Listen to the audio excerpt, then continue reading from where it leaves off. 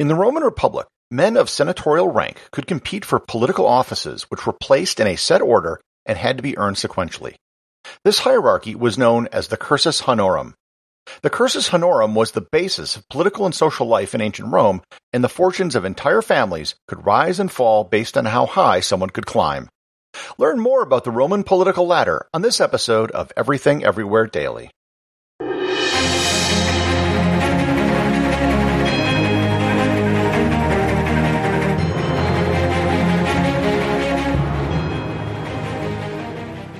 This episode is sponsored by ButcherBox.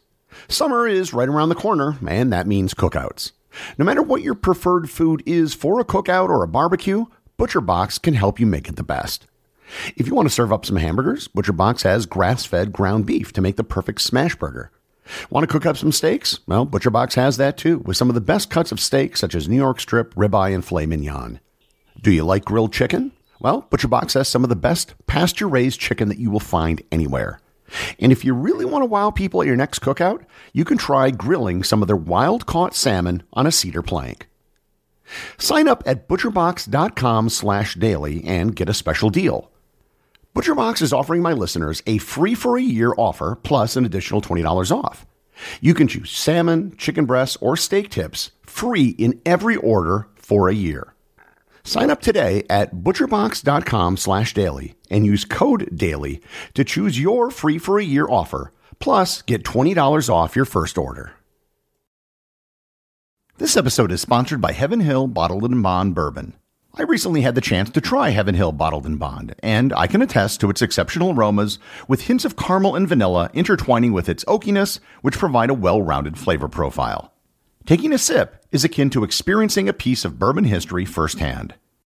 Heaven Hill Distillery may be America's most quintessential bourbon distillery. Established in 1935 after the end of Prohibition, the distillery was established by the Shapira family and has remained a family-owned distillery to this day. In 1897, Congress passed the Bottled in Bond Act, which set forth strict rules for any bourbon labeled Bottled in Bond. Heaven Hill Bottled in Bond Bourbon goes beyond the stringent requirements of the law by aging its bourbon for 7 years, not 4. The end result is a gold medal-winning bourbon that truly stands out. Available nationally, look for a bottle at your local store. Heaven Hill Bottled in Bond. Heaven Hill reminds you, think wisely, drink wisely. This episode is brought to you by Audible.com. Audible has thousands of audiobooks available which cover almost every topic conceivable. If you're interested in Roman history, I'd recommend The Storm Before the Storm by podcaster Mike Duncan, which I personally just finished the audiobook of. It covers the fascinating period in Roman history from the Gracchi brothers through the First Civil War with Marius and Sulla, which was all the lead up to the fall of the Republic and Julius Caesar. You can get a 1-month free trial to Audible and 2 free audiobooks, including The Storm Before the Storm, by going to audibletrial.com/everythingeverywhere or click on the link in the show notes. Roman social institutions were extremely complex.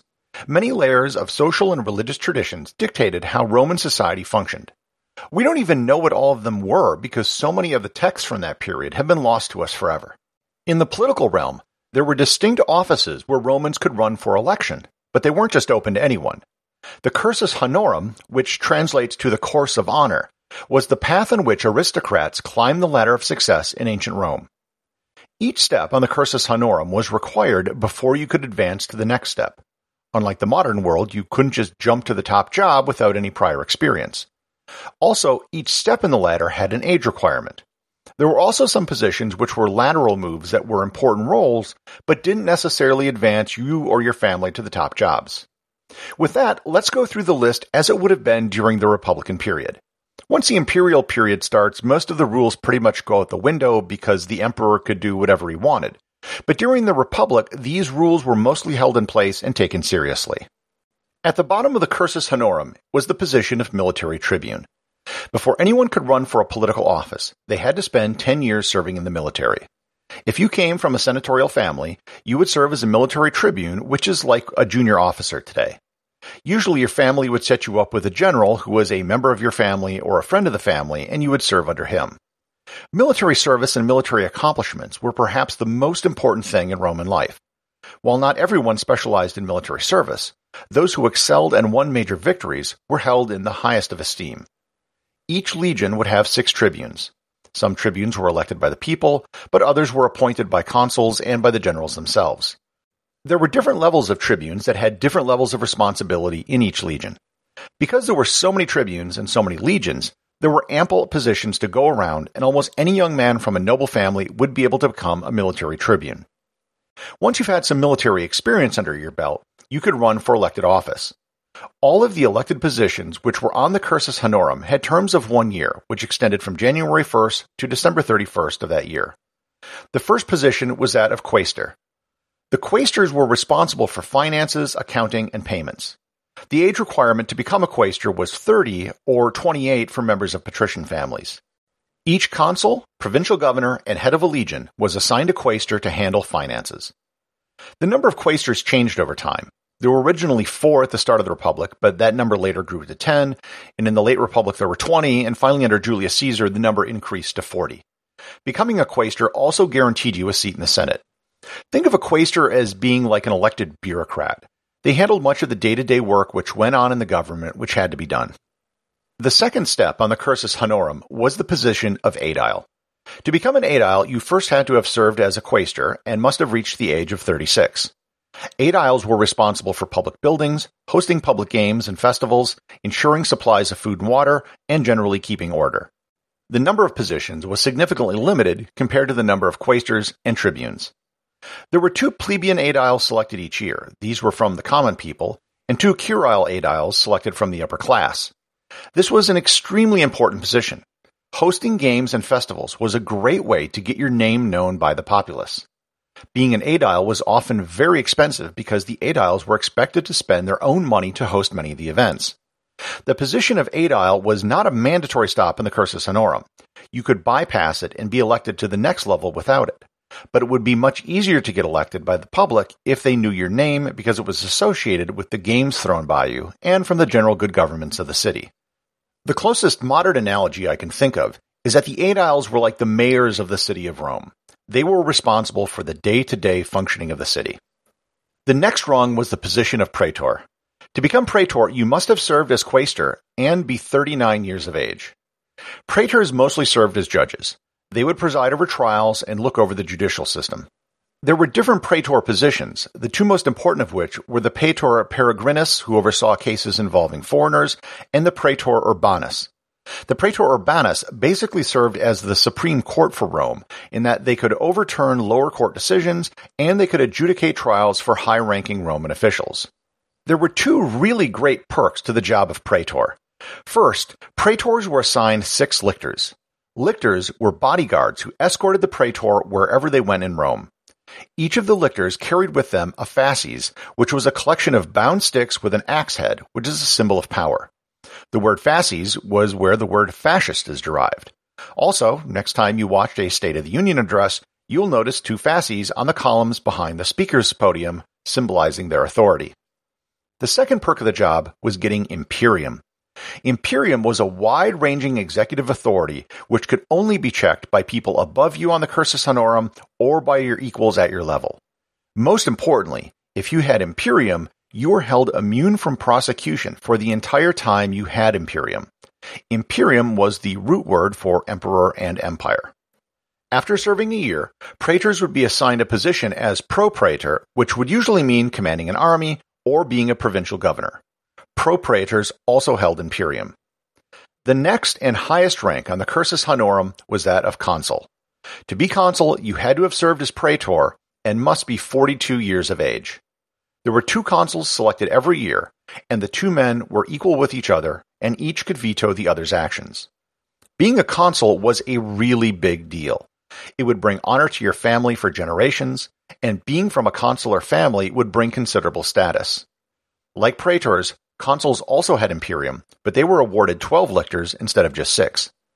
Someone who was elected to each position on the Cursus Honorum at the minimum age was said to have been elected in his year, and it was considered a huge accomplishment. If you were elected to consul without having had a family member previously elected, you were considered a new man or a novus homo. Marcus Tullius Cicero was famous for having been elected in his year and having been a novus homo. Roman years were referred to by the consuls elected for that year. For example, the year 63 BC was known as the year of Cicero and Hybridia, as those were the two consuls for the year. Even though the consulship was the highest position on the cursus honorum, it wasn't the last position.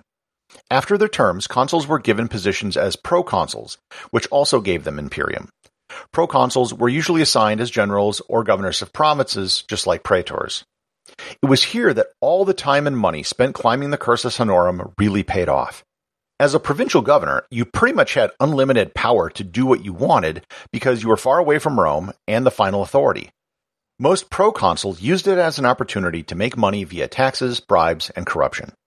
It was possible to run for consul again 10 years after you served. The final step on the cursus honorum was the rank of censor. The censor didn't hold much power, but the power they did have couldn't be vetoed by someone else other than another censor. They were responsible for taking a census, determining voter rolls, and the membership list of the Senate. This is where the word census comes from. They were also given charge for enforcing public morality in Rome, which is where we get the modern words censor and censorship. Censors didn't have imperium or lictors, but the position was considered a great honor. There are three other really important positions which should be addressed even though they were not technically on the cursus honorum. The first is the tribune of the plebs. This is a very different position from the military tribune which I mentioned before. The tribune of the plebs was an elected position by the lower-class plebeians in Rome, which had a veto of the Senate. It was only open to plebeians, and upper-class patricians were ineligible. The position was so important that some patricians renounced their patrician status just so they could run. Most notably, Tiberius Gracchus did this in 133 BC to try and push through his land reforms. The tribune of the plebs were also considered sacrosanct, meaning they couldn't be touched and anyone who did could be banished or killed. The second position, which is not technically part of the cursus honorum, but in theory the highest position possible in the Republic, was that of dictator. Dictators were appointed only in times of emergency by the Senate. They were given 24 lictors, and the term of office was only 6 months. There was no one else who served alongside a dictator, nor could their decisions be vetoed by the tribune of the plebs. A dictator had absolute military and civil authority for the duration of their time in office. The final position was that of Pontifex Maximus. The Pontifex Maximus was the supreme priest in the Roman religion and was an elected position. Unlike every other position I just listed, the term of office was for life. Julius Caesar was famously elected Pontifex Maximus in 63 BC, beating out several other far more experienced candidates. You also might note that Pontifex Maximus sounds very familiar. That is because the same term is still used today as the Latin title for the Pope. Executive producer of Everything Everywhere Daily is James Makala. Today a review comes from user JJ Swift over on Apple Podcasts, who notes, "Quick lessons in history, geography, etc. I really enjoy this podcast. It provides a lot of information in a short amount of time. History has never been my favorite subject, but I do enjoy learning the quick facts he shares. Very interesting." Thank you, JJ Swift, and thanks to all of you who support the show over on Patreon and who've left reviews over on Apple and Google.